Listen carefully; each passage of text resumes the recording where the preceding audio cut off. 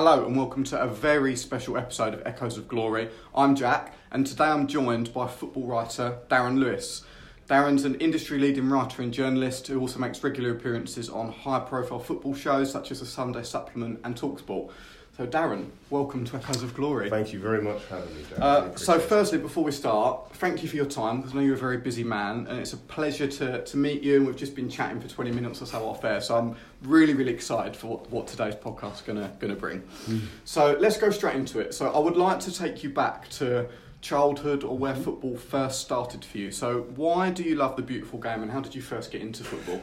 I fell in love.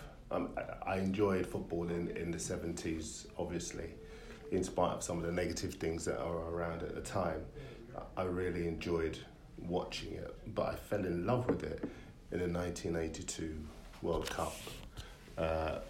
Watching players like Junior, Socrates, Adair, Falcao, stroking the ball around, literally strolling it in matches. It was just a thing of beauty, you know. I remember them beating Scotland in one particular match, and I remember another match where the headline on the back of one red top tabloid was just Braziliant. Yeah, amazing. It was just a point where I felt I probably even fell in love subliminally with tabloid news papers as well. Just that ability to be able to sum up the experience in one pithy catchphrase or headline, that I would say that was a period where I was. Everyone's got their match, hasn't they? Haven't they? What's your match? Well, one of my early memories of going to football, especially going to Spurs, and this is still the greatest goal I've ever seen, and people laugh when I say it, and it's Steve Carr against Man United at White Hart Lane, not known for his goals, picked the ball up just inside the opposition half, beats a man and just hits it from 25 yards in the top corner, and I was very young at the time, but I was there with my dad, and it's just one of those memories that even thinking about it now, it still feels like I'm there, and it feels like it was yesterday. And that's what football does, right? And it's funny because I obviously seeing those matches with Brazil in '82, and I remember they eventually played Italy, and Paolo Rossi was sensational in that match. But then when you see it years later in the opening credits of any of World Cup coverage, and obviously in those days there's Lionel and then Gary Lineker would present it, and eventually I didn't really get to see it on TV because each World Cup I would be there. But when you would see it, you would think, well, I actually saw that match. When that iconic moment happened, and it's hard not to be in love with football after you see something like that. Yeah, that's brilliant. And you mentioned a few players there. Who are I'm sure you've seen a selection of great players. So are there any that stand out for you that you're like, wow, they had it? I loved watching Socrates back then, just because he was just so flawless. I mean, listen, let's not kid ourselves. I didn't get to see him playing in the Brazilian league or the club level, but because obviously at that time you didn't get to see anything other than club level football, the big match, sports night match of the day, whatever, or European football or World Cup football. But I think just watching him when I did see him play, he was just so unruffled, so calm, so imperious. And it's weird because after that, I mean, 86, they were obviously a terrific side as well. But as the years went on, the Brazilian team got more European with their style of play and less swaggery, less imperious is the only word I can think of, where they would play in a match and just not be bothered by the opposition at all. Just string 10, 12, 14 passes together and then hit one in the top corner. So, listen, in that time, domestically there were some wonderful players for a number of clubs. And obviously John Barnes was the guy that inspired me to support Liverpool, because there he was at Watford doing great things despite, and I keep having to mention the negativity, I'm sure you know what I mean, but yet he was still managing to do the business, and then he goes to Liverpool and you follow the man rather than the and that's amazing that a player can have that much sort of like I guess, power and influence that actually people will follow and change clubs, and I'm so inspired and invested in that person that I'm going to follow them. When you're young, when you're a young black guy, you obviously have your internal, your home, family, role models. You know, everyone has their role models. I'm sure you've got your dad or uncles or brothers or whatever else. But outside of that, when you've got a society when there aren't a lot of positive role models on TV, or then you look for them in sport maybe, and he was one of them. You know, obviously, there were upstanding boxers. Obviously Ali being one of them. But in football, he was this guy, and it wasn't just me. There's a whole generation of football fans and players who were inspired by him, just like there are a whole generation of football fans and players inspired by Ian Wright or Thierry Henry or Garth Crooks. He was it. So in that period, Maradona in '86 was just one of those. Yeah, well, what a player to have seen. Yeah, that's not bad. Not a bad selection there, is there? A few names that are not bad. What point did you realise that you wanted to work in this industry? Like, was there a moment for you where you were like, that's my passion, I'm just going to go after it, or did something happen? Yeah, well, I was talking about some of the inspirations for me, and in journalism, it was Trevor McDonald. When I was a kid, I'd seen him on TV. He was the positive role model for me, and I just wanted to be him. In an industry where I didn't know anything about the industry, so I can't start getting convoluted or anything like that. But when you watched TV, and you have to remember at that time, guys were either getting stick on TV, or they were portraying sort of roles that were like, I don't know if you ever saw Starsky and Hutch and Huggy Bear and that sort of role. So to see this guy who was just so polished, so eloquent, so dignified, he was the guy that I wanted to be.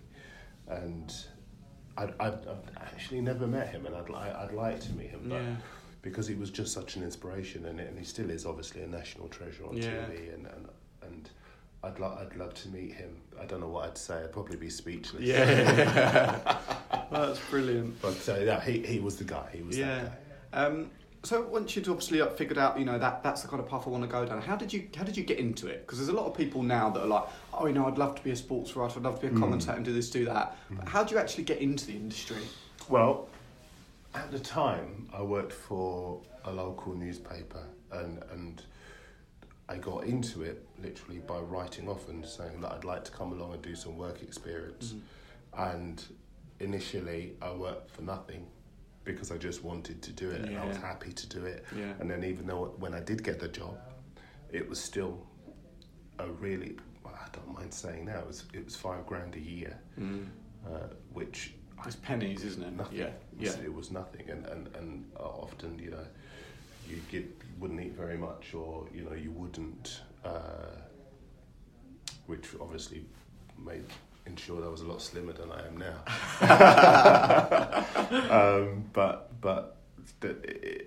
I honestly, Jack, I just didn't care, because I got to do the job, and then what happened was I was I got a couple of good stories that I was able to sell on to the regional paper, and the journalist that I sold them to, he eventually said, look, do you want to come in and do a few shifts? And it was there that I met a couple of people who, because at that time I was a news journalist, so you did all of the police calls and death knocks and local stuff, which I actually found really rewarding. Meeting people, talking to people, hearing their stories, investigating and building relationships. I love that. And it's great as well, because you meet people who are harsh but constructive at the same time. And that was great, because it helped you to make your mistakes, and it helped you to learn how to write full stop. And people, there is this misconception that you get into sports journalism and then it's the glamour straight away. That's not true. Because when I went into sports journalism, my first match was Barnet against Darlington, Definitely not glamorous. Definitely not glamorous. No, it was at their old stadium, and with the sloping pitch. Yeah. And Underhill. I was trying to remember Yeah. the name of the stadium, and I probably got about a match report of about 5 paragraphs, and I thought it was the greatest thing I'd ever done in my life. Yeah. And I was showing everyone that would listen. I put it on the fridge and everything. Amazing. It was, and you know, there are a lot of good people that I got to thank for sort of giving me a chance. And then once you get the chance, you just hang in there really and work hard. And again, you still continue to make mistakes because in any job that's you get, life, right? that's life, exactly. But you know, it was just fun, and sort of you are surprised by how quickly time passes when you do a job you love. Yeah. You know, you hear great stories, you meet great people, you have great experiences. Yeah. It's just brilliant. Yeah, and if you were to pick out one or two sort of highlights or experiences that you've had from the job over the years, what would you say are the ones that stand out? Put you on the spot there with that. Yeah.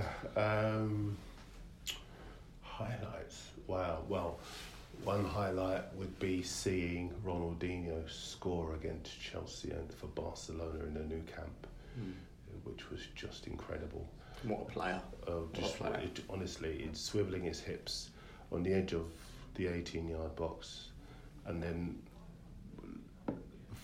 somehow finding a way past 3 or 4 defenders in the bottom corner. Yeah. Just a magnificent. Yeah. And it wasn't just the goal as well, it was the celebration and the way that the new camp lit up, and it was just magnificent. But also there was that being in Russia last year, Argentina play Nigeria, and Leo Messi scores an outstanding goal. And you just think it's a volley right side of the box, and it's just like you're doing the match report and everything, but you're just thinking, actually, I probably better not say that. but you are. You can imagine. Yeah, I think we all know. Yeah, we all know what you were thinking. Like, I've spilt my tea. And it was just a brilliant experience. Yeah. There's so many, you know, meeting players and stuff, and and big matches where teams have rattled in goals, or epic matches where you just, you know, the game's going one way and then the other. But straight away when you say that, they are instinctively the two things that come to mind. There probably are others, but they're the things that come to mind at the moment. How much have you seen football change over the years? And by that, I mean sort of like the function of football. So nowadays there's a lot of big modern stadiums, Spurs being one of them. It's a lot more commercial, and it feels like a lot more of sort of almost a theatre experience than sort of even going back 10 years where the grounds were a bit more lively. It just felt a little bit dirtier and a bit just sort of more like if you know what I mean. So how much have you seen football change in that respect? Well, I don't necessarily think it's a bad thing, but I think it has changed quite considerably. It's more of an experience rather than you going to watch the game and going home at the final whistle. I think the monetisation of football means that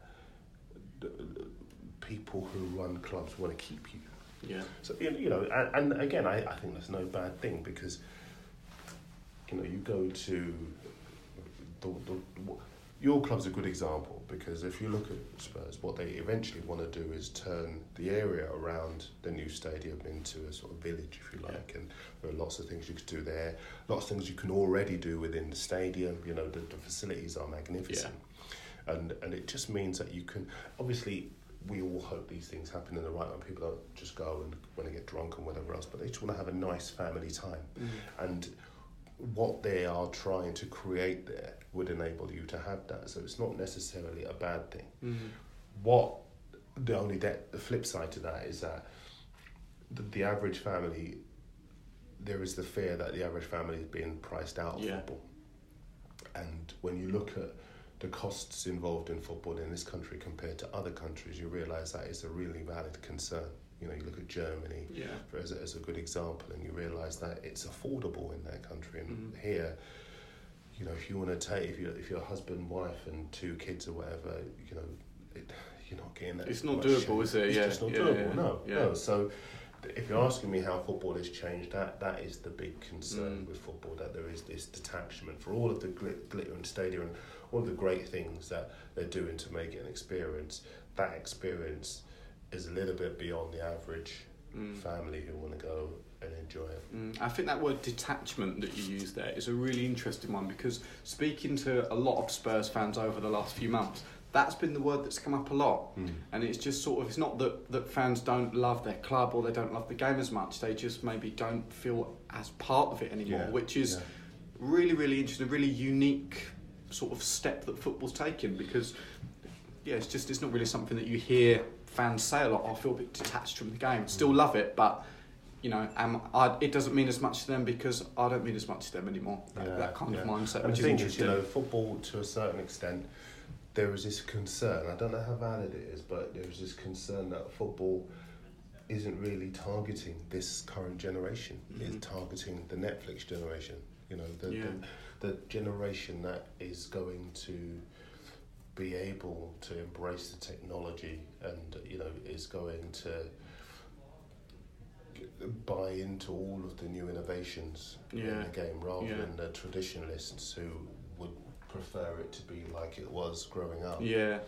And so it might well be that detachment is here to stay. And that people enjoy their football in a different way over the coming years. And I think it's not necessarily a bad thing. It's just a change, and people tend to not like change, right? And it's just about adapting to it, and maybe, as you say, trying to embrace it. But for some fans, especially the older fan, there are Spurs fans now that look at the new stadium and look at it with a little bit of...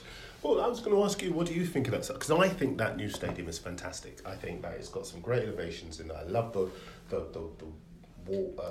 the south stand, the wall, south stand, thank you.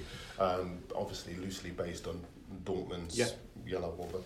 But there are some people who don't like it, and there are some people who are still quite wistful for White Hart Lane. Yeah.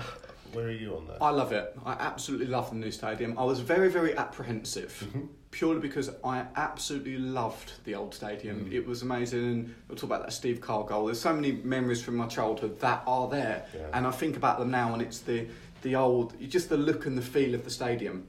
What I think the club did so well was, in my opinion, when I went back to the new ground, it felt like I was at White Hart Lane. It didn't feel like I was at somewhere new. I mean, we had those couple of years at Wembley, and obviously we knew that was never going to be home, but Wembley never felt right at any point. Whereas going back to White Hart Lane, you go to the same train station, it's the same walk, it's the same cafe, you see all the same faces, and you get inside the ground, and I thought that they did such a great job at keeping the feel of the stadium.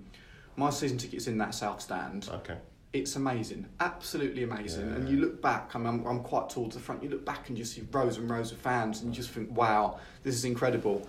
We've taken a little bit of stick about the atmosphere maybe not being amazing, but my comeback to that is always, you go to any stadium in the world, the atmosphere is not bouncing every single week. No, it's not. No disrespect. Southampton at home, you're not going to have 60,000 fans and it just absolutely crazy.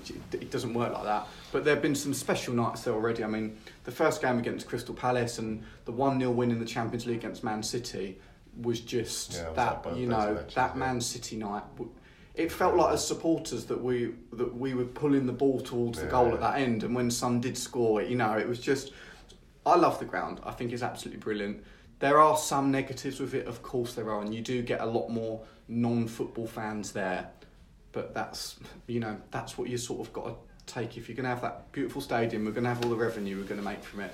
There's always going to be a part of that, right? And that's the thing, because travelling to watch pre-season games or whatever else, and you see the appetite for Premier League football around the world, and then you know that if local people can't afford it, people will come from outside the locality who can. And it's not necessarily a good thing for fans, but the clubs, I wouldn't go as far as to say they don't care, because clearly they do care about their fans, their lifeblood, and etc. But they will still be able to benefit because those people will meet the costs of being able to enjoy the experience. And I think as football fans, we've all gone around the world on holidays and gone to games. It's just part of being a football fan, isn't it? I think it's deluded to think that the ground's just going to be 60,000 Spurs fans and that's it. You're always going to have friends and tourists and that. And we had it at the old ground, it just wasn't at the same volume, but the volume for everything's gone up. Yeah. The fans there, the amount of beer being drunk, everything's gone up, right? So, but I'm a massive fan of the stadium. I think it's amazing what we've done. And to see Tottenham from when I started following them in the late 90s to where we are now, I mean, I dreamed for a decade of maybe I might get one game where I can see us in the Champions League. And then 4 months ago, I'm in Madrid watching this in the final, It was just... It's funny because I when I started covering Spurs, I think it was Santini was in charge. And the one thing that was consistent about Spurs was their inconsistency. Yeah, we're a cup team. Yeah, absolutely. Barely. And one of the things I'm a Liverpool fan, but I've got a lot of Spurs fans and one of the things I often get from people that I bump into or friends of mine, you're a Spurs fan, aren't you? No, I just cover them. I just cover them and that's it. But one of the things I say is that, Spurs fans, and I'm sure you must be one of them, and the ones listening now might disagree with me, but lots of people say now the club should be doing more in the Carabao Cup or the FA Cup.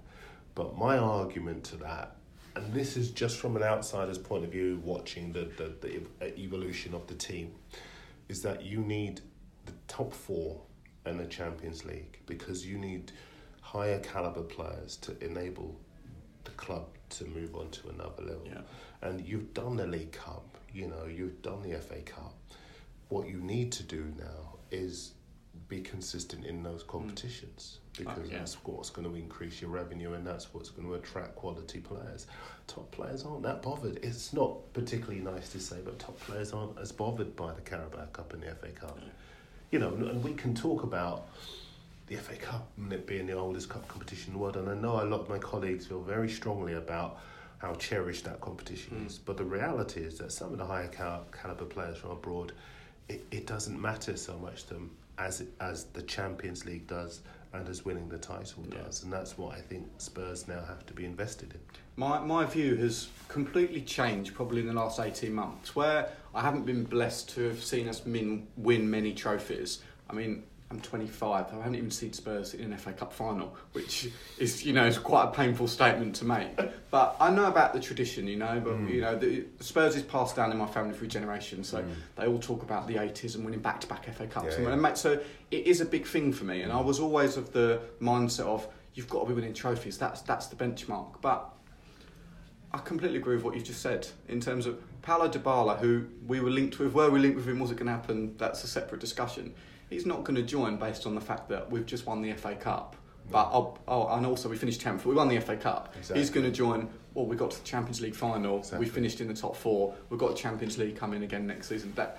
It's sad and it's painful. It doesn't hurt me as much to say it, but even the FA Cup, I would put that in the same category as the Carabao Cup now. That it's a great day out for the fans, and I get the point about you need a winning mentality and all that. And I do agree with that to a certain extent, but watching Spurs in the 90s and early 2000s, at best we were a cup team, and that's being generous because we didn't win many.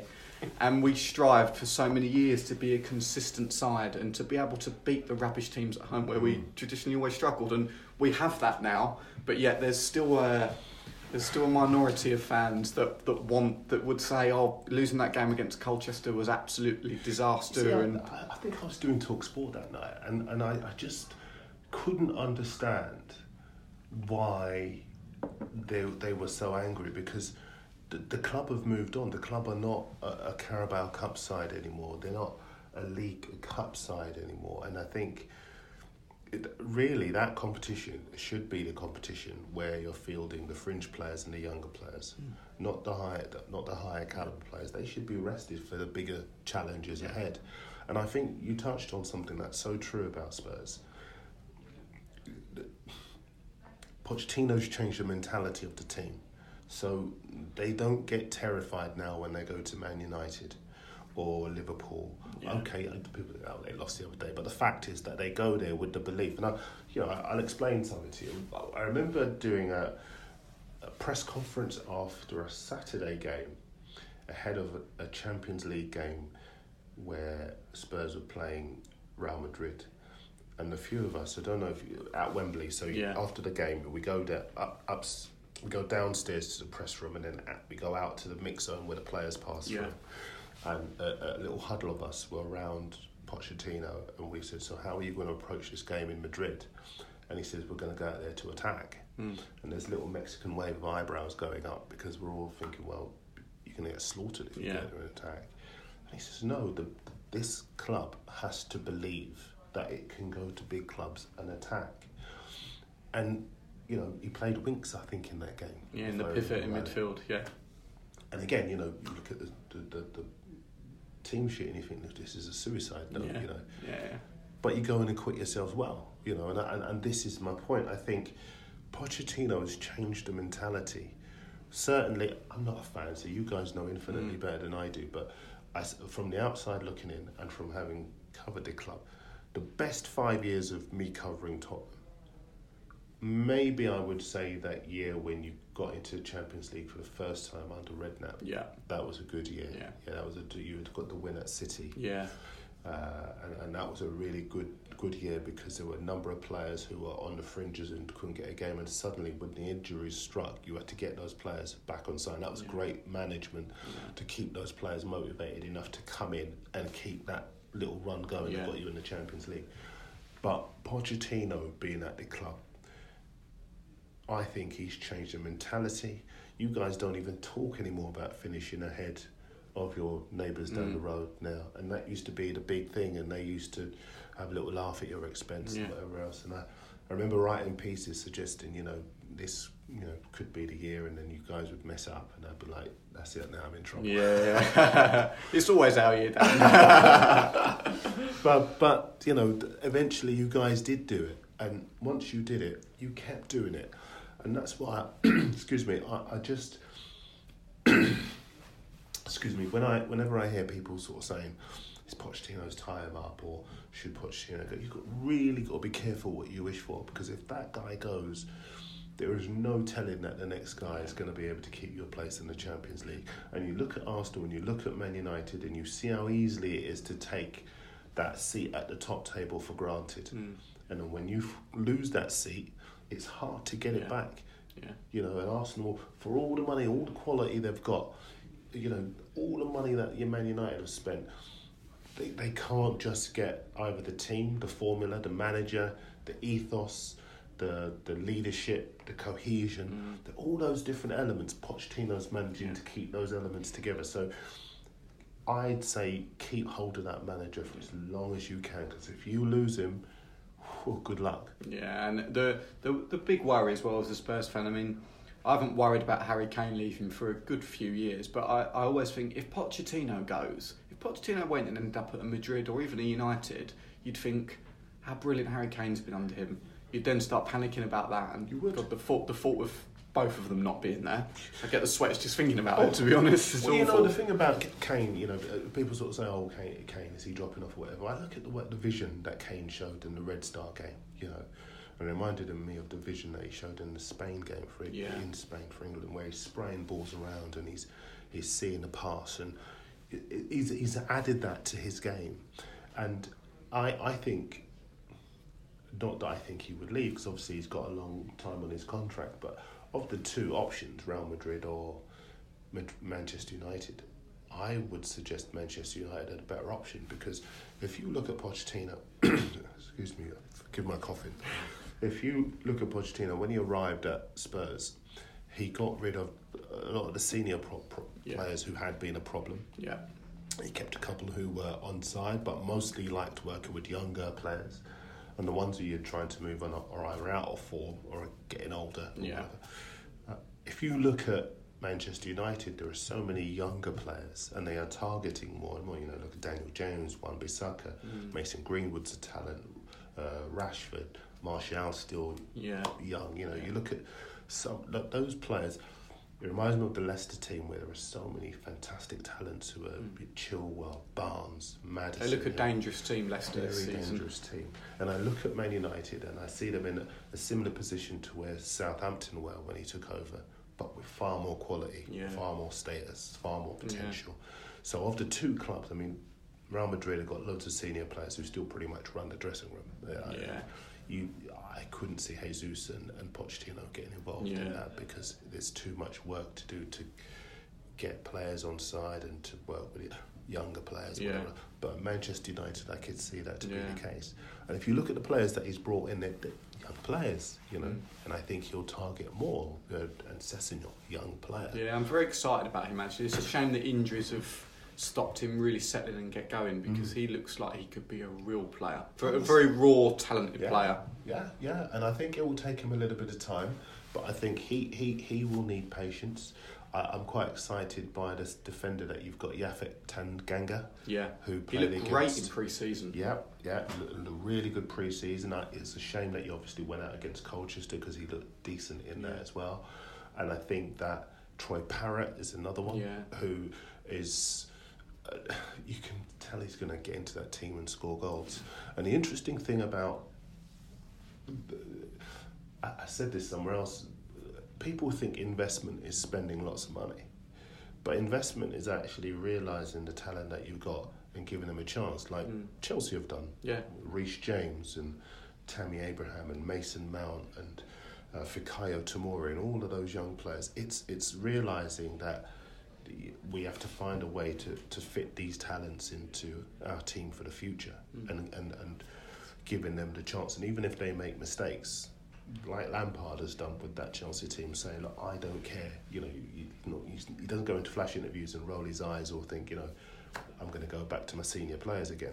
He says, I'm in it for the long haul and I'm backing you. And we've seen that's what Pochettino's all about with Winks and with... obviously with Kane and you know, so many of the younger players that either come through the academy or that the club have bought. Yeah. And I think that, I honestly, I think that the future, if you keep him and he fulfills his contract, is quite bright. Yeah. But if he were to go, if certainly if the fans... I saw at the Red Star game, the fans made it clear that how much they love him. Yeah, I think the majority of fans are still behind him. But you do have the crazy minority that do think, we'll get rid of him and we'll get Jose and it'll all be fine. And it's like, I don't think it quite works like that personally. No. But he still gets labelled Pochettino with what has he won? He hasn't won a trophy. He's a nearly man. He can get there, but he can't get over the line. Leicester sacked Ranieri the season after he won the title. Chelsea sacked Ancelotti the season after he won the double. So the point that the minority Spurs fans are making is, why would Spurs not sack Pochettino as this season we're going backwards? That's the point. What are your thoughts on that as a viewpoint? Well, you know, again, as somebody who has covered the club, if you're asking me what Pochettino's done, Pochettino's taken you from a club that's been one with your noses pressed up against the window while everyone else has been playing top Champions League football, to a club that's in the top four every season. He's changed the mentality of the team, so you can go now to Arsenal and win on a regular basis. You can go to Chelsea and win. You can go to Man United and win. You can come up against high caliber teams in the Champions League and win. Yeah. The mentality is so much stronger than it was pre-Pochettino, where, I mean, under Sherwood, you know, I know he had a lot of faith in Kane and he did okay, but there was some... It's a calamity period. Yeah. I want to be respectful, so I won't say too much. Excuse me. I look at the young players that Pochettino's blooded. I look at the money that he saved you in the in the transfer market.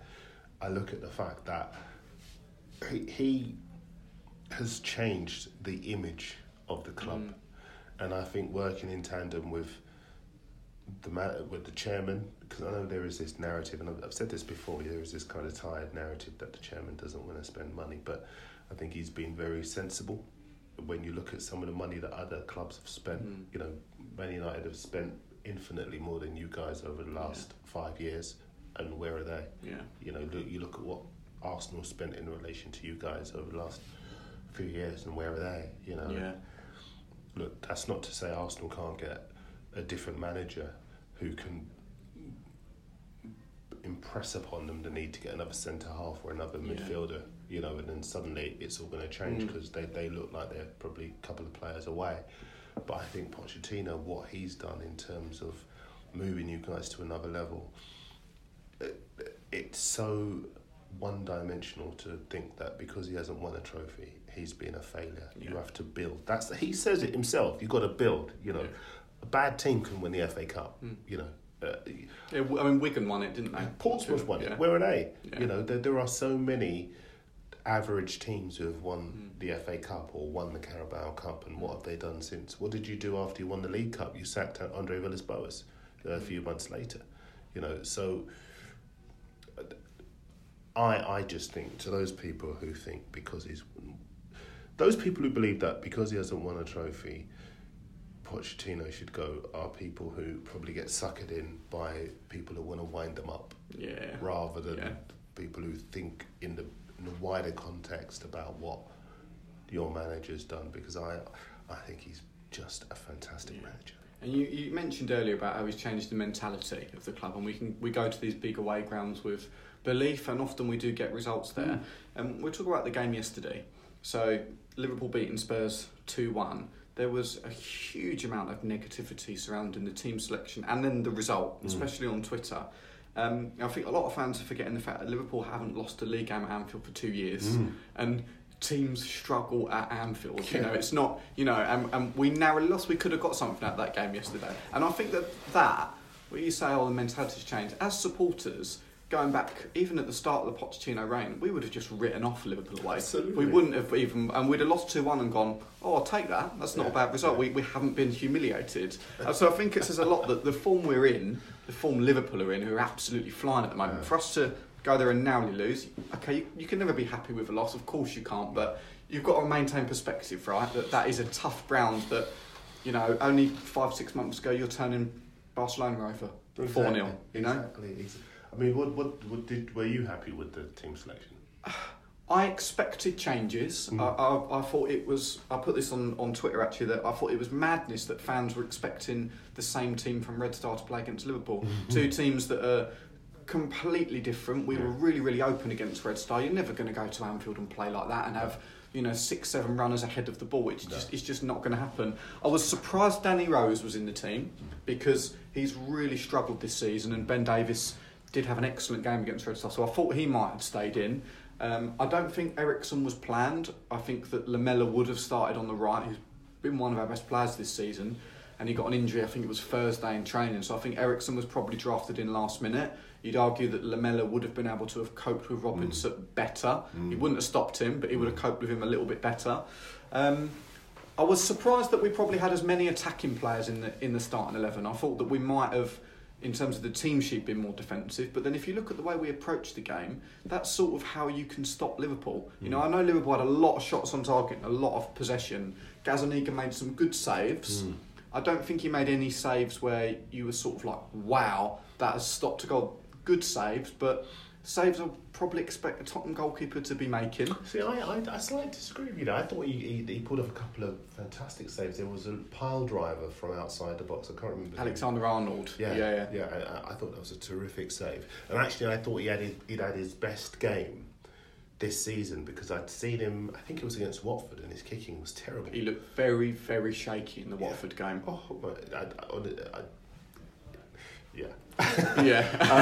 And there was one other game where I was unconvinced by him as well, and it looked like what have Spurs done? They could have a problem. But I think that game will give him so much confidence. And I agree with you. I think it sums up what I was saying earlier about the belief in the side. The old Spurs would have gone to Liverpool to try and contain them. Yeah. But the new Spurs go with their chest puffed out, and they try to take Liverpool on. And I think as far as Pochettino is concerned, he's never going to go into a match like that having played the same team that he played against a side like Red Star Belgrade, where, as you say, they were very open. I said this before, and I know some people think I was watching a different game, but I think even that 5-0 win, there were some moments in there where I just thought players held onto the ball too long, where the final ball in the final third wasn't as good as it could have been, where Red Star had a couple of decent moments. And here's a weird one for you. I thought the first half hour against Bayern Munich was probably better than the Red Star performance. Does that make sense? I'm very pleased that you've said that, because I took quite a lot of stick after the Bayern game. I mean, we lost 7-2, humiliated. So I took quite a lot of stick after that game because there were people slating Pochettino for the diamond. And we should have been 3 or 4-1 up at half time in that game. And Son, who I absolutely love Son, he's such a fantastic player. He missed a lot of chances in that Bayern game, and he could have had 3 himself. And you know, it doesn't excuse the fact we went on to concede 7, of course it doesn't, but that game, if we'd have taken our chances tactically, we were spot on, and Bayern, one of the top sides in Europe, couldn't handle us. Well, Neuer's a world-class goalkeeper, and it was Neuer's presence in goal which basically it changed the course of the game.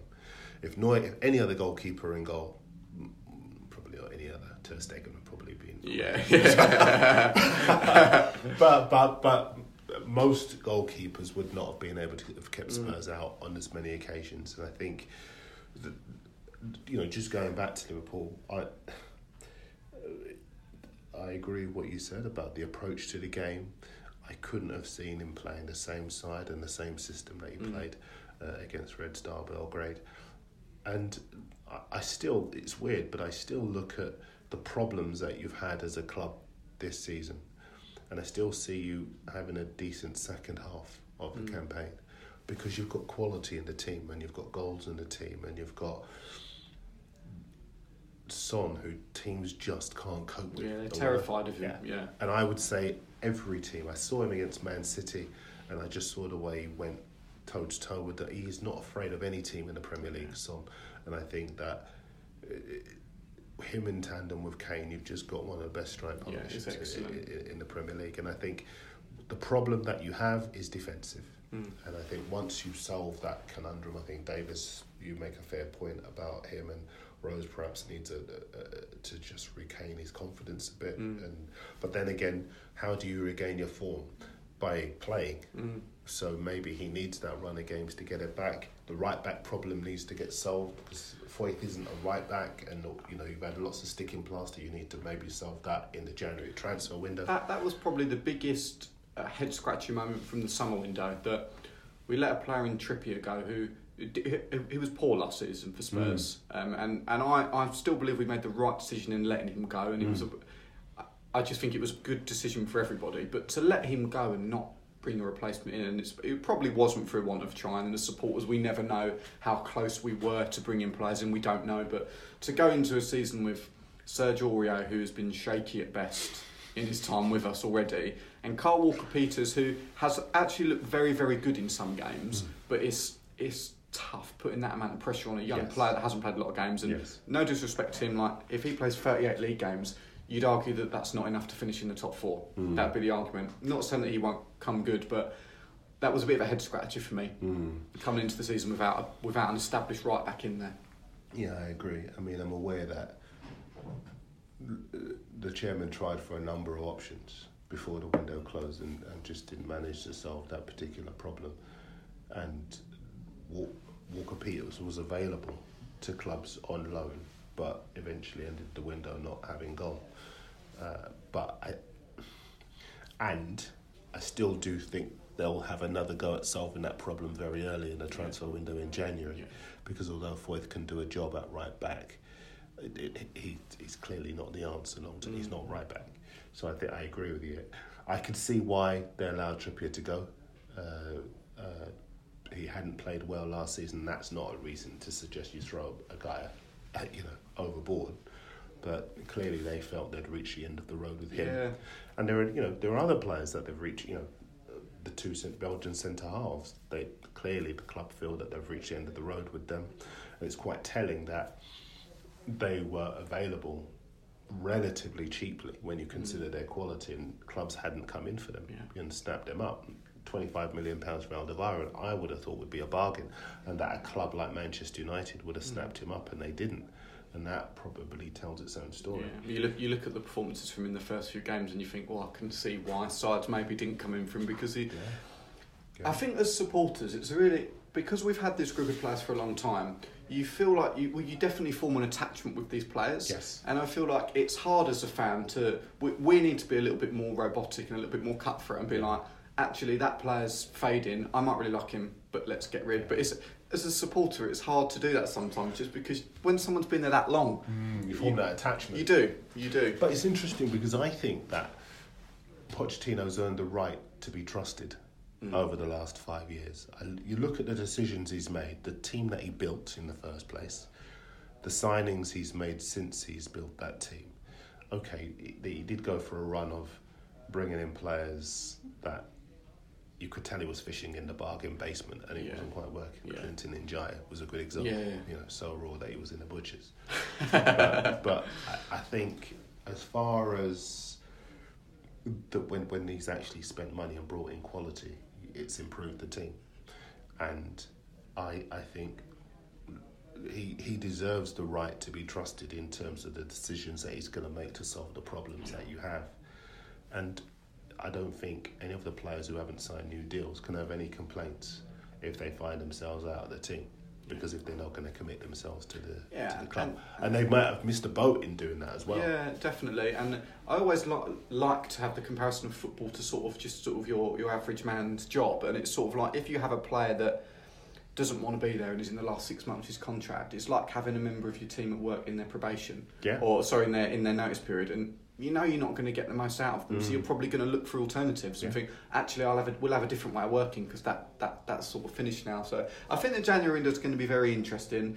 I just worry that we leave it late. You know, I feel like we need to really be doing our business in December, and when the window opens, we can get a player in rather than wait till deadline day, get someone in. It's not until March end that those players are kicking in. But what do you make of the fact that for all your problems, the teams above you haven't got away from you?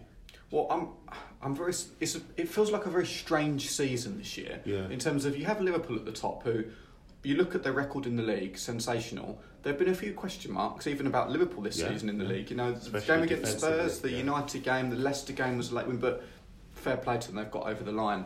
I think it feels like a very strange season, and it feels like whatever team finishes fourth, that will be the lowest points tally for finishing fourth. I just feel like there's a lot of sides this season that are in transition. United have been in that, what feels like been in that period since Sir Alex has left. We're definitely in that now. Chelsea are.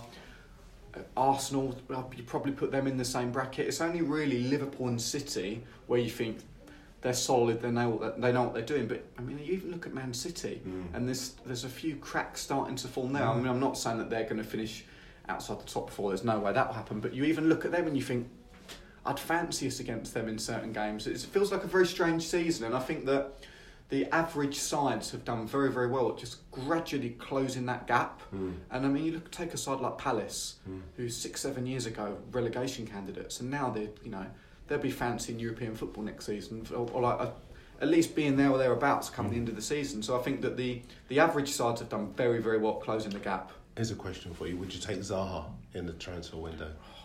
I don't know if I would, to be honest. I think he's a very, very talented player.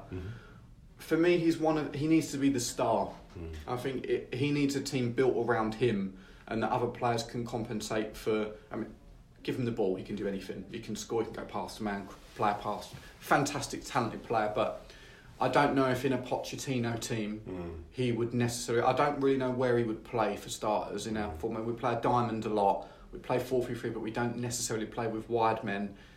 I've always thought Wilfried Zaha is effective when he's going 1v1 at a fullback, and I don't know how many opportunities he would get in a Spurs shirt to actually do that. So, not that he's not a talented player, and he would improve us, but I don't know if he necessarily is the kind of player that we need. I think if we were going to drop 70-80 million on a player, I'd be thinking I want an established centre midfielder or I want a centre half. They're probably our key areas, but very talented player. I don't know, maybe he's almost a nearly player. Like, he's not quite good enough to be at a real elite sides. He's too good for Palace, but then is there a side in between? Maybe that's Leicester. I was thinking Leicester. But would he go from Palace to Leicester? Maybe he would. Maybe he wouldn't. Leicester probably wouldn't have the funds for him. No. But I feel like there's a lot of players like that around now that you look at and you think, good player, are they worth what they're going to cost? You know, there's a crop of those players in the Premier League now, and you think, I think that's the kind of player 5 years ago, 6 years ago, Spurs would have dreamed of signing him. And we'd have been like, wow, that is the guy that takes us to the next level. Whereas now, I feel like we're there, and you look at him and you think, oh, I'm not sure. I think for a long time, your best signings has been your manager. And because he has made sure that the team works as a unit rather than relying on somebody like Zaha to produce a bit of magic. And I think you're right. I agree with you. When the club did try to buy Zaha, they were priced out of it. And now you think, well, would you, as you say, drop that amount of money on him now when you could go and get quality elsewhere? I mean, I know there's a lot of talk about Hakim Ziyech. And Van der Vaart's been talking about trying to persuade the chairman to buy him. Young player, still got a lot of good years in him, would be so much cheaper than Zaha. And listen, we're not decrying Zaha's talent, he's a fantastic player. But for what Crystal Palace would, and they're within their rights to demand that amount from his talented player, key to the side, long contract, they're within their rights. And proven in the Premier League as well, which I think adds a lot onto a player. Someone that you can look back the last 5 years, he's done it in the Premier League. There's no settling in period. You could put him straight in the side and he'd be great. And Ziyech, I mean, we played against him last year at Ajax. Very talented player. That he feels more like what a Pochettino player is. Somebody that's maybe not the finished article and a bit of a rough diamond, and we'll get him in and I'll mould him into what I want. And that's my point about why I think if he were to leave the club, and clearly you guys from your point of view would hope he doesn't, he would go to a Man United rather than a Real Madrid, because they're all the finished article there. Whereas Man United, you've got a lot of rough diamonds still. And at your place, you have a lot of rough diamonds. And I could just see a reshaped midfield with Lo Celso and then Ndombele and Sissoko and Ziyech, who looks to me to be quite versatile. With Kane and Son. And was on paper, that's a strong side there that you've just listed off, right? Yeah, I mean, you know, I could see a situation where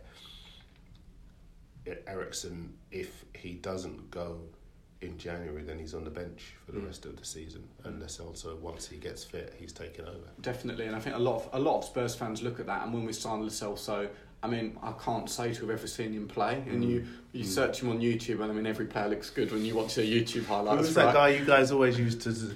I remember Leandro Damião. We were linked with him every window. And then when the club didn't buy him, all the fans were saying, "Oh, Levy's got no ambition," and most of the fans hadn't seen him play. You know, but he suddenly had this massive reputation because everyone had seen him linked in Brazil and obviously assumed he was going to be. It was Argentina, wasn't it? But the next big thing, and you think, well, but we're very excited about Lo Celso, and the games we have seen him in, he looks like the definition of composed. Even coming on against Liverpool, he played 5 minutes, but just give me the ball. I'm not in any rush. I'll play the game at my pace. So I'm excited for what he's going to bring. He looks like he will be a long-term Eriksen replacement, but I mean, time will tell really with him.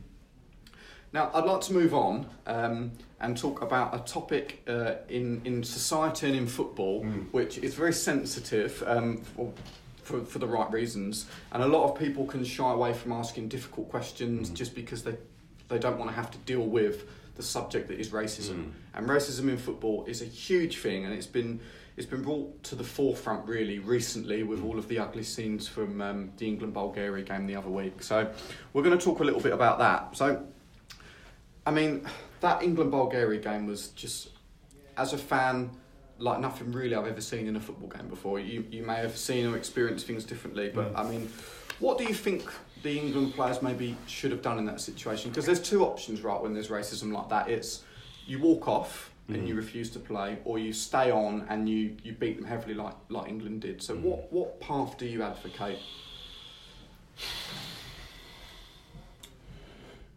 It's a good question because life is full of situations where if you're not in that position, you can tell people what they should do. But when you're in that situation, and those players, a couple of them talked previous to the match about what they would do, but they found themselves in that situation and they didn't do it. And for one reason or another, the officials in that match didn't take the lead as they should have done. And I actually think that in that match, the decision should have been taken out of the hands of the players and the manager, both sets of managers, and the players should have been taken off by the officials. Because my view is, if you go to work, it's incumbent on your employer or the confines of your workspace to protect you. And I think often we're seeing football matches played in situations where the people who are taking part are not protected.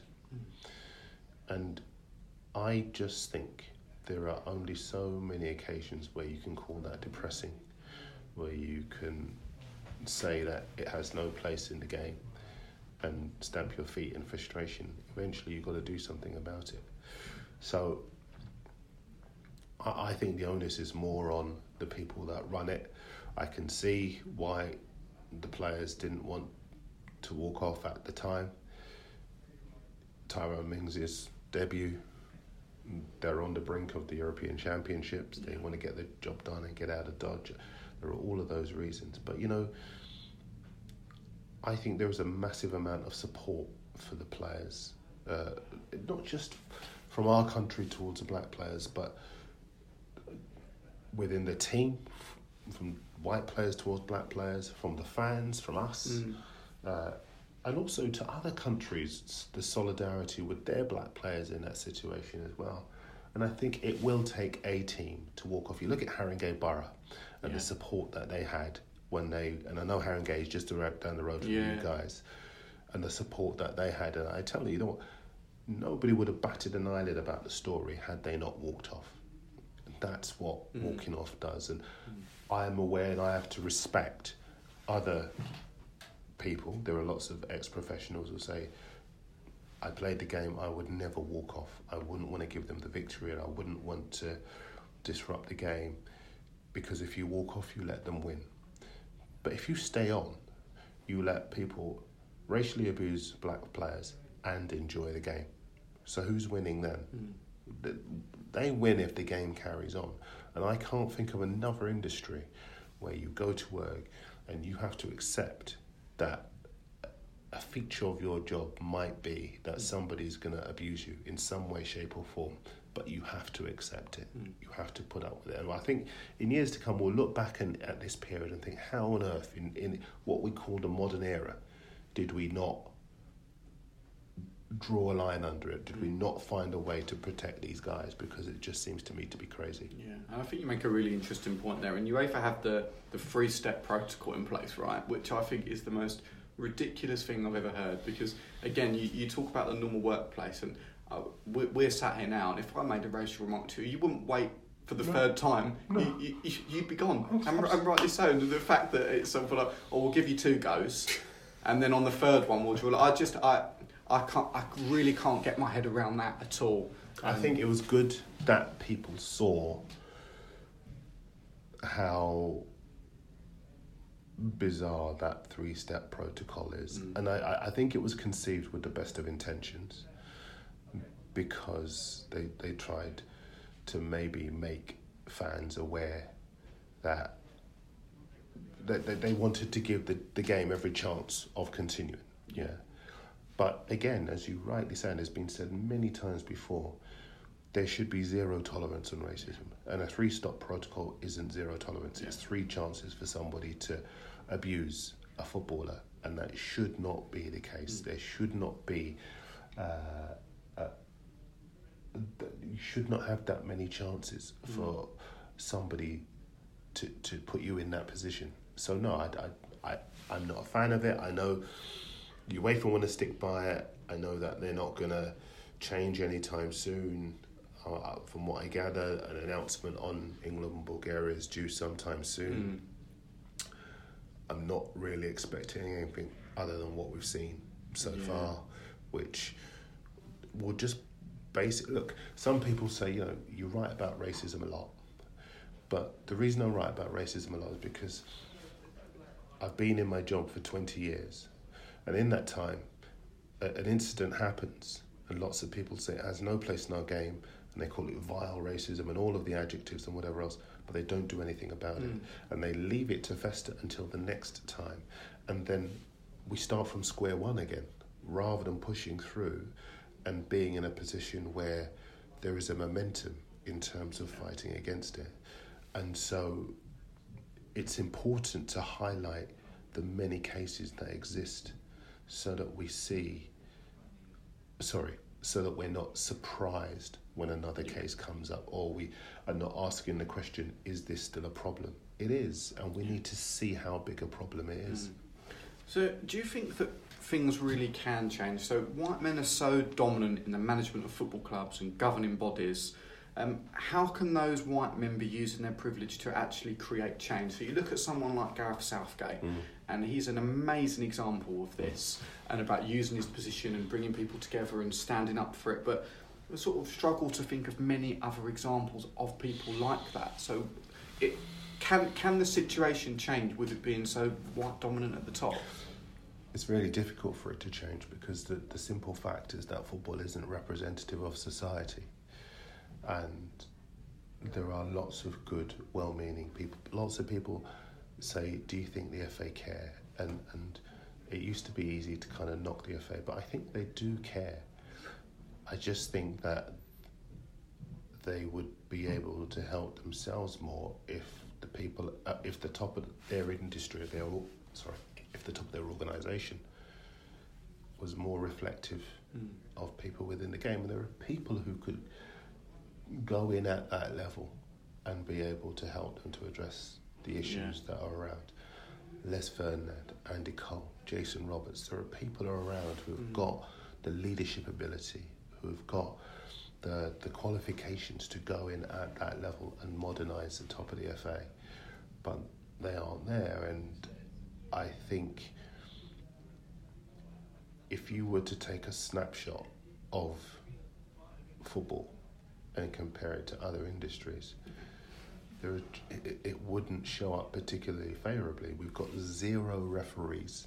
So we have 92 clubs who play football across 4 divisions, the top 4 divisions in English football, and none of those games are taken charge of by black referees. That's just criminal. Yeah.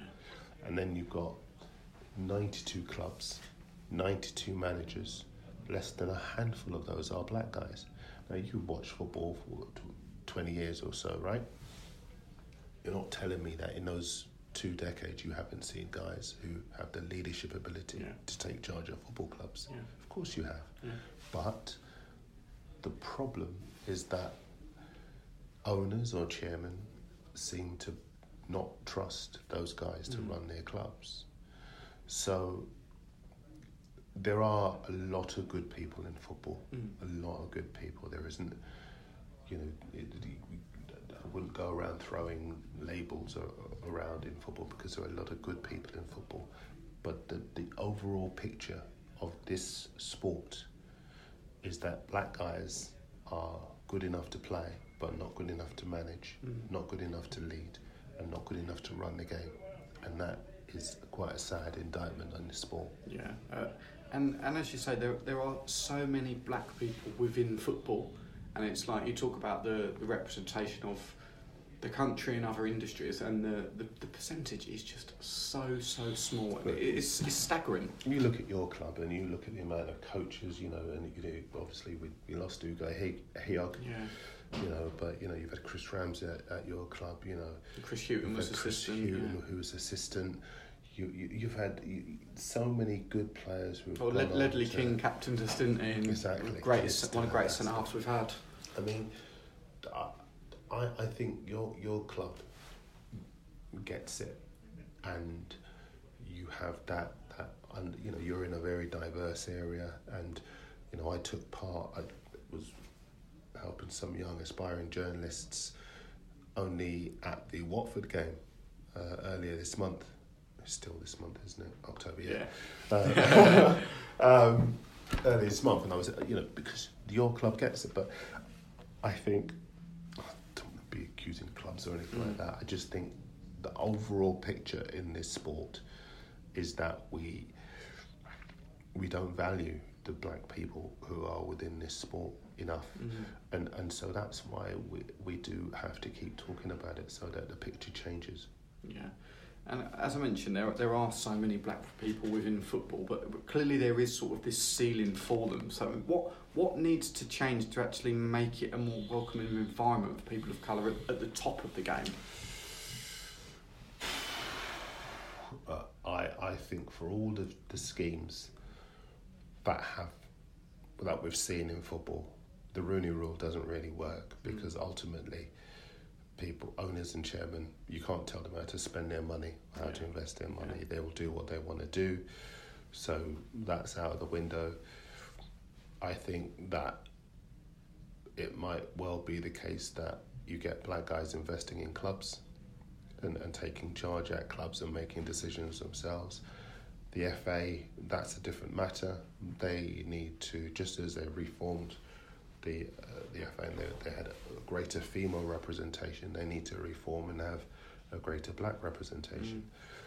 And I just think that I already know that a lot of black ex-pros are taking administrative courses so that they can get involved in football administration, and they've got the qualifications to be able to do that as well. I think that will change the overall picture, but it's just a shame that we're almost 2 decades into the 2000s and we're still thinking of a way to change it rather than it having changed in all this time. Some brilliant answers in that bit, and I know that is obviously a difficult topic for people to talk about, right? And people like to avoid it, but as I said to you off air, one of the main reasons why I was so excited for this is because I know that you're not somebody to hold back, right, in interviews, and you say it how it is, and that is an extremely admirable quality. So last question, what do you think is going to happen with Spurs for the rest of this year, and what would constitute actually being a good season for Spurs now? I think the bar that you've set yourself means that a good season for Spurs is finishing in the top 4. I think if you were to finish 5th or 6th, that would be a disappointment given the standard now, the new standard that you've set for yourself, given the mentality that I still think is in the team, and given the quality that you've got as well. What will happen with Spurs, I think that come January and maybe even before, you'll see a defence, a regular defence of Sessegnon, Sanchez, Foy, maybe one of Alderweireld or Vertonghen, and Foyth at right back until you get to the window, and then I think you'll solve that problem at right back, and then you'll have Foyth alongside Sanchez. And given that those 2 Belgian players don't want to commit themselves, I don't really see that that they could complain if they find themselves on the bench or as backup players. And same for Eriksen as well. I mean, you must have been surprised when Eriksen actually said he wanted to go to Real Madrid at the end of last season. I mean, players don't make those statements anymore. It just, you don't see. You hear rumours, and team selection comes out at the start of the year and are nailed on first teamers on the bench, and you start to think, there's something going on. But it's very, very surprising. I mean, talk about putting yourself in a difficult situation, and it's just sort of like, and then the club doesn't come in, and then it's like, well, what do I do now? Because I don't want to be here. I want to go somewhere they don't want me. It's like, it's awful, isn't it? It's sort of like half breaking up with your girlfriend, isn't it? It's like that's the situation that he's put himself in. Right. So we were all very, very surprised at those comments. And for me, Eriksen is one that he's a very, very talented player. There's no question about that. You look at the stats and everything, he's been a great player for us. I've never been convinced that he's good enough to play at Madrid. When we first had him, he was a significant. He was better than Tottenham for a number of years, and I think that gradually we've worn away and we've got better as a club. He maybe hasn't kicked on, and we're about level now, I would say. And could he go and play for Real Madrid or Barcelona? I don't think he could. I don't think he could go and play for City. I just don't think he's quite at that level. It's not that he's not a talented player, but I just don't know if he could make that step up. It's a really good point, and I think as far as he is concerned, you look at the Europa League final, Arsenal-Chelsea, second half of that match, game's in the balance, Hazard takes it by the scruff of the neck, wins the game. You look at the Champions League final, you're a goal down against Yeah. Liverpool. It needs for somebody to make a similar impact on that game, and Eriksen couldn't do it. And I think you make a good point about Real Madrid as well, because there is this assumption that you could just go to Real Madrid and Spanish football is easy and the intensity of that league is easy, and because you're surrounded by so much quality it should be easy. But you look at Coutinho and the quality he had at Liverpool and the fact that he couldn't fit in to a very talented Barcelona side. It is just not that easy, and I think you might well be right about Eriksen, that you've now got to a level where you can kick on. Has he as an individual kicked on? Yeah. And now it might be that the moment's passed for him, and that you've got Lo Celso. Do you need him? You know, does he have to fight to persuade the club, actually, I would like to stay and I would like another contract? Because where else in the Premier League is he going to go? He wouldn't get into a City. He wouldn't get into a Liverpool. I think United could be one where they struggle, and I feel like that could be a side in January that they might look at him and think we could get him for a snippet of probably what he's worth. Is he worth a gamble? But then you'd say to Eriksen, do you want to leave Tottenham and go to Man United? Exactly. 10 years ago, of course you would. But Absolutely. now, would you want to do that? I'm not United sure. at the moment are a team very much in transition, and I think as far as United are concerned, it possibly might get worse before it gets better. So do you want to leave a Champions Fingers crossed. League? Anyway.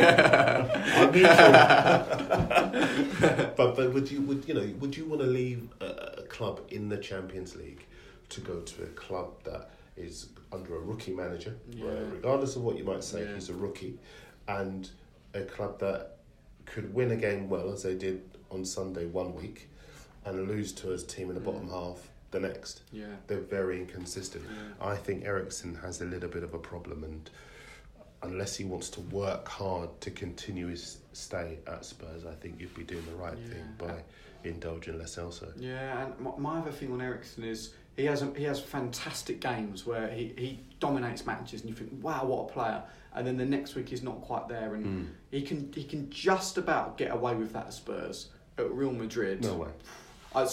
And you can tell that it does affect his confidence when he knows he's in a bit of a spell, because football fans are brutal. Yeah. And especially at Spurs, and we've seen the best of him. So when we see him having bad games, we're all on him.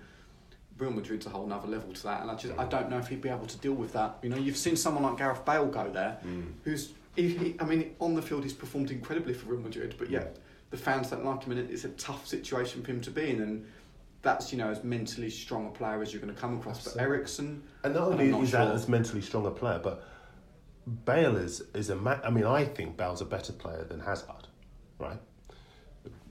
A big call, but I think it's a huge statement. When you look at what Bale has won, I love the way when I said that you just looked at me. Okay. Yeah. But I do. I think Bale is just a top player, and I think, okay, you might say the years are catching up with him and whatever, but when you look at what he's won, when you look at his contribution to those victories, when you look at the goal he scored in the Champions League win over Liverpool, the overhead kick what a goal, from the edge of the box. You look at the games that when he was at your place and the game, that Inter Milan game, phenomenal. Hazard's had some good games, but I've yet to be sort of taken off my seat like Bale has done in many matches. I saw a goal he scored in the Copa del Rey final, where he ran outside the pitch and ran back in. Exactly. Those games bring a smile to your face, and those goals. And they're all massive games as well. And Exactly. and that's the thing. And that's, for me, with Eriksen, what means he doesn't quite get in that top class bracket, because you look at Bale and you look at Hazard, and they do, the moments you need them, they do pick the ball up and they'll do something, put the ball in the top corner, and you just think, wow. Bale single-handedly in his last season did that 7 or 8 times for us. Exactly. Bale in his prime, or Hazard in his prime? I have to say Bale. I'd lose all my listeners otherwise, won't I? Let me ask you one other question. Yeah. Right, I won't put you on the spot too much. What do you, as a Spurs fan, make of what's gone on at Arsenal on Sunday? The whole Xhaka instance. They have 5 captains, don't they, Arsenal? So they're lucky in that respect. I just think it's disbelief, right? Now, my best friend is a massive Arsenal fan, so for years I would just get stick. They were winning titles, we were finishing 15th. I would be in his face if we drew with them. That was sort of where my bar was, and to see where they're at now, where there's protests against the manager every week. They're throwing games. I mean, 2-0 up against Crystal Palace. You know, you expect a side to win that. That's what your lot used to do. Yeah, that's it. That's exactly. We wouldn't even have been 2-0 up, to be honest, would we? A few years ago. But I look at what's going on there, and I just think it really is how the mighty have fallen. And I never pictured it. I think of their brilliant teams of Vieira and Adams and Bergkamp, and you just think, God, they're light years ahead of us. And now I don't even look at their score, and I think that tells a whole story. Where I used to be like, with one, how have Arsenal done? Oh, they've drawn. I don't even care anymore. Wow. Obviously, when Derby Day comes around, don't get me wrong, it's a different feeling. But like, I'm just not that bothered about them, and that is a point that I never ever thought I would reach as a Spurs fan. To just think, I don't mind. I'm not even going to check. I don't care. So I love to see what's going on there at the minute and all the turmoil. They're still a very, very good side, and I agree with you in the terms of, I think if they do sort their defence out, but we've been saying that for the last 8 years. If they sort it out, they could be a decent side. How many teams are there at the minute that are nearly teams? There's quite a lot of them out there, and they're all sort of searching for the same thing. And I think those special players are few and far between now, and it's very, very difficult, the price of players, to actually go out and find, from their point of view, a top centre-half. They've bought David Luiz, who I didn't think was the most horrific signing in the world. The partnership there doesn't look great for them, but who can you go and get? That's the thing. Even with 100 million, who can you go and buy that you know they're going to come straight into the side and be absolutely brilliant? Liverpool gambled on Van Dijk, and it was a gamble at the time. The fee for actually how much you were paying for a player that had looked good, but did he look amazing? I don't think anybody envisaged him going on to be the player that he is now. I mean, he's one of the best centre-halves in the world, one of the best centre-halves the Premier League has seen. So I think it's very difficult for clubs at the minute, because it's easy to address the problem and say that we need to go and buy that player, but there's another thing actually going and doing it. So your question about what do I make of what's going on down there, love to see it, love the turmoil.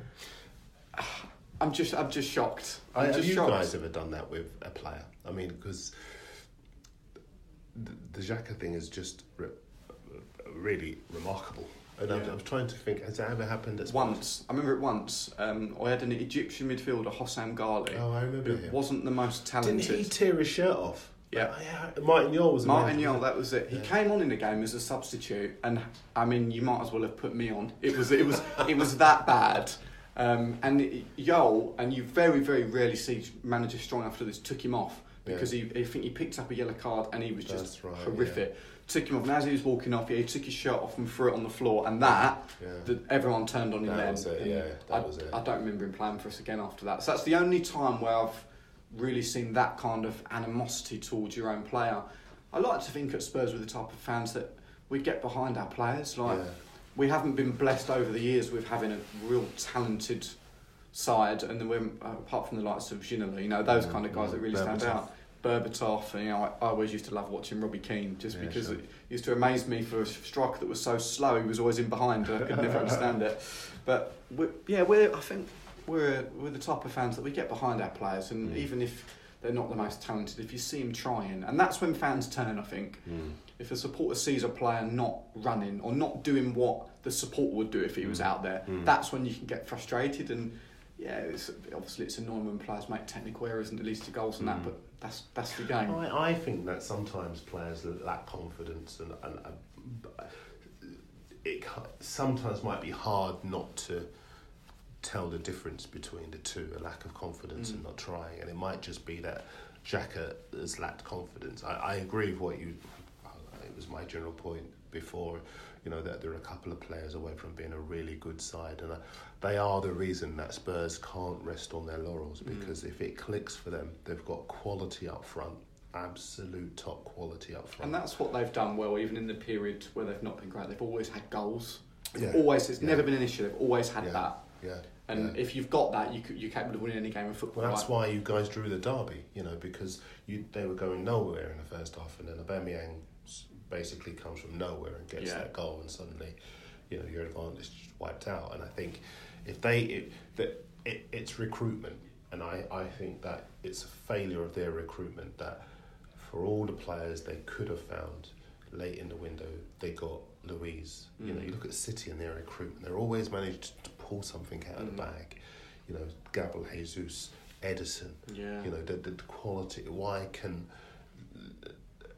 Arsenal as a club not find that? And that's their failing. But if they do find that, I don't think that there's any room for complacency at Spurs, and that they will catch you guys if you know you guys aren't ready to push on, and then that would be a real shame that all the work that you've done could be.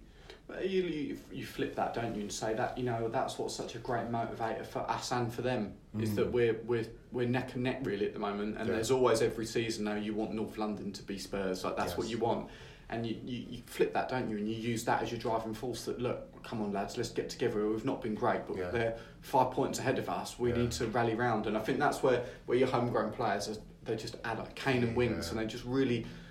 They get it. They get what those derbies are all about, and as you know, as a fan, you love to see that, don't you? Absolutely love to. Can I ask you one last? Please.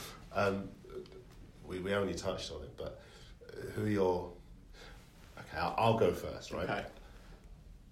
Berbatov is one of my favourite players. Watching, having covered your club, I just think everything he does is so effortless. And I was talking to an ex-pro who was saying to me, if Berbatov was in a telephone box, I know you're too young to remember telephone boxes, but if Berbatov was in a telephone box with 3 people, he'd be the one to find space to open up a newspaper. Yeah. You know, and that's such a great analogy. It's a great analogy because he is just so fleet-footed, so much composure in front of goal, slows the picture down, and is able to find goals out of nothing. I just think Klinsmann was magnificent. Ginola, really, really good.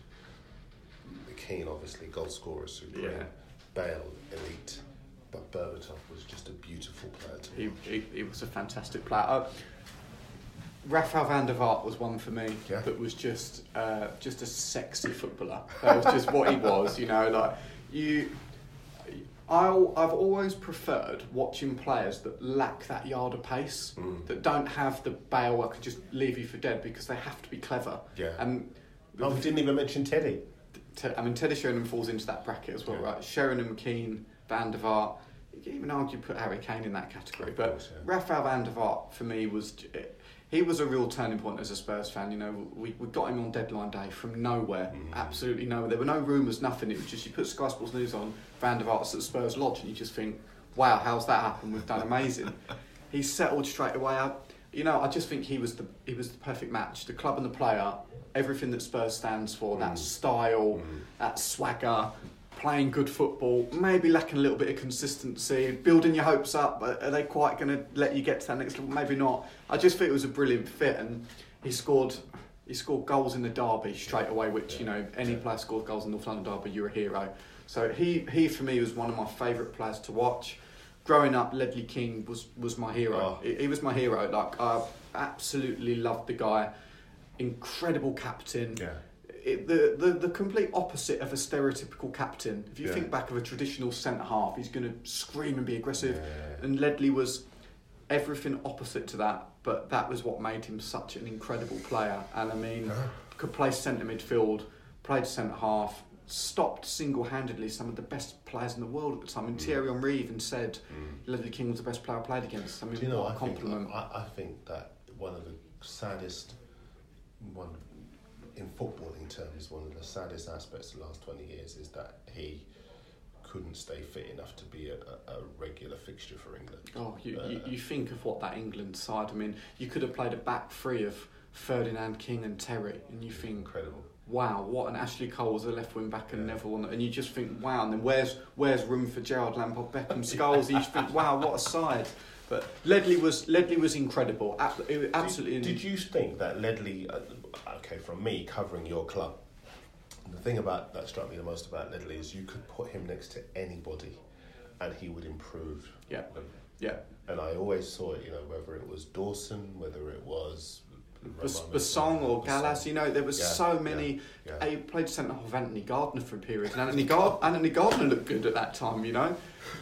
He was such a complete player, and what I loved about the man is you'd never see him tackle, and it's the way he read the game. He was just sensational. And you talk about players that give fans a lift, and so he had such a problem with his injuries, but the statistics, and as a fan, you get to the game and reading the team sheet and there's some bang average players, and then all of a sudden King's in the starting 11. You think we've got a chance. We've got a chance today. And there's an amazing story that Harry Redknapp tells where Ledley had been out for 8 or 9 months, and he'd been back training for a couple of weeks, and we had Liverpool away, and we hadn't won at Anfield for a long time again, and we were short of centre halves, and Harry says to him, "Oh, do you fancy it Saturday?" He said, "Oh, I haven't played for 8 or 9 months, you know, thought of going and breaking down, and you know what, I'll give it a go." We went up there and won 2-0, and you know, and that was Ledley, and he scored a magnificent header, north stand, Old White Hart Lane against Arsenal, and again that's just such a vivid memory of the cross coming in, him just shoving the Arsenal centre halves out of the way, powering the header in, and it was phenomenal. And I had the pleasure about 18 months ago of meeting him, and I literally turned into a kid at Christmas. It was quite embarrassing. Where it was quite late at night, and I'd stopped off at a local Sainsbury's to pick some bits up, and there was nobody in there, and I walked down the aisle, you know, not really with it. And sort of this guy walked past me, and I sort of did a bit of a double take. I wish I could see the CCTV back, because it would be so embarrassing. I sort of like a shoplifter. I sort of like hid behind the eye and was like, "Was that Ledley King?" And like peered round and was like, "Oh God, it was." And I'd always said to myself, if I ever met him, or if I saw him, I'd go up to him. And thankfully I didn't. He was the nicest guy. Can I ask you a question? What did he buy? He had, right, a basket full of chicken, which, you know, amazing, absolutely amazing. But he was the nicest guy, and it was quite late in the evening, and probably the last thing he wanted was somebody bouncing around being like, "You're my hero, Ledley." But he was great. He stood and talked to me. I had a photo with him. Like it was absolutely fantastic. He is very, very humble and down to earth for all the quality that he's got, and for all the admiration that he's got from fans inside the club and obviously throughout the game, because obviously he was an England international. He's just so humble, and I think that's the reason why he's a great ambassador for your club. He's amazing, and I think it's very rare to find. I mean, you wouldn't find a Spurs fan that doesn't like him, but a football fan that doesn't rate him or doesn't think, that guy was quality. And I think that says a lot. That you think back you think of club legends for different sides, and there's normally a group of people that are like, "Oh no, I'm not a fan of him" or whatever. But with Ledley, there's very few people that have got a bad word to say about him. He was just an inspirational player growing up. So Ledley will always be number one. Van der Vaart, amazing. Luka Modric, for the obvious reasons, was also another fantastic player. Yeah. And the current crop, you look at Harry Kane and you think, we talk about taking top 4 for granted. We take Harry Kane for granted so much at Spurs. Without him, that is a terrifying thought. Would you take top 4 now or an FA Cup? I would take top 4, 100%. And there'll be people that have now turned off because I've said that. But I would take top 4 for all the reasons we mentioned earlier. And we want to win the Premier League. We want to win the Champions League. That has to be the aim. I would love a day out at Wembley, win the FA Cup. Amazing. That would be fantastic. But for me, the goal is the Champions League or the Premier League. And you drop outside that top 4, you're not going to be able to go and buy Dybala or whatever top. They're not going to come. They're not. For as brilliant as the stadium and the training ground is, they don't want to gamble on a side that are not playing the elite European football. So top 4 for me. But I don't think that I don't think it has to be one or the other with Spurs anymore. I think we used to have to really decide. Yes. I think we're good enough. We've got a deep enough squad where we can. Why can't we win the FA Cup and finish in the top 4? Why can't we? The luck of the draw goes your way. Happened in the Champions League, Didn't that happen with my memories are so horrendous for these games, and I go to them every week, but I seem to remember Chelsea playing an FA Cup semi-final on the Saturday and a Champions League semi-final on the Wednesday, and thinking they're going to have to change their side up for this, and they played strong sides in both matches and won them both. Yeah. So it can be done, and I think when you've got the mentality as your club have got, there's every chance that you can do it. And the luck of the draw, the big sides go out, we see it in the World Cup, all of a sudden England find themselves in a World Cup semi-final without having played anyone. That happens. You'd argue that happened with Spurs in the Champions League. I know we knocked City out, but we played Dortmund and Ajax. Good sides, but you think you've got to beat a couple of real elite teams to get to a final. So, and the same happens with the FA Cup. You just got to get through those first few rounds. There's always a shock. There's always a big draw. There's always a Liverpool Man United or something like that. Before you know it, you can find yourself in a quarter-final or semi-final, and then anything can happen. So I'd love the FA Cup for that day, but it has to be about a top 4 now. That's what it is. New standards. Amazing. Look, Darren, thank you so much. It's been a pleasure talking to you. Pleasure's all mine. And remember, whatever happens, future's bright, future's lily white. Come on, you Spurs. I always thought there was very, very many people interested in football, and I always thought that football was a very important game, but I never realised until today just how important it is. Whether the Wonder Boys of White Hart Lane are or are not the team of the century can't possibly be more than a matter of opinion. Well, they're the finest team in Great Britain and one of the best in the world. We are about the glory of the game. We are about playing with style. We are Tottenham Hotspur. The curve of the ball, the billow of the net, the beating of the trap and the picking of the lock, the swiftness of thought, the lightness of touch. We are Ginola, Greaves, Klinsmann. We are the collective gasp, the intake of breath, the flick, the trick, the 30-yard free kick. We are Hoddle, Mabbott and King. We are the lob, the chip, the dummy and the volley. We are the hat-trick, the scissor kick. We are Bill Nick. That is schoolboy's own stuff.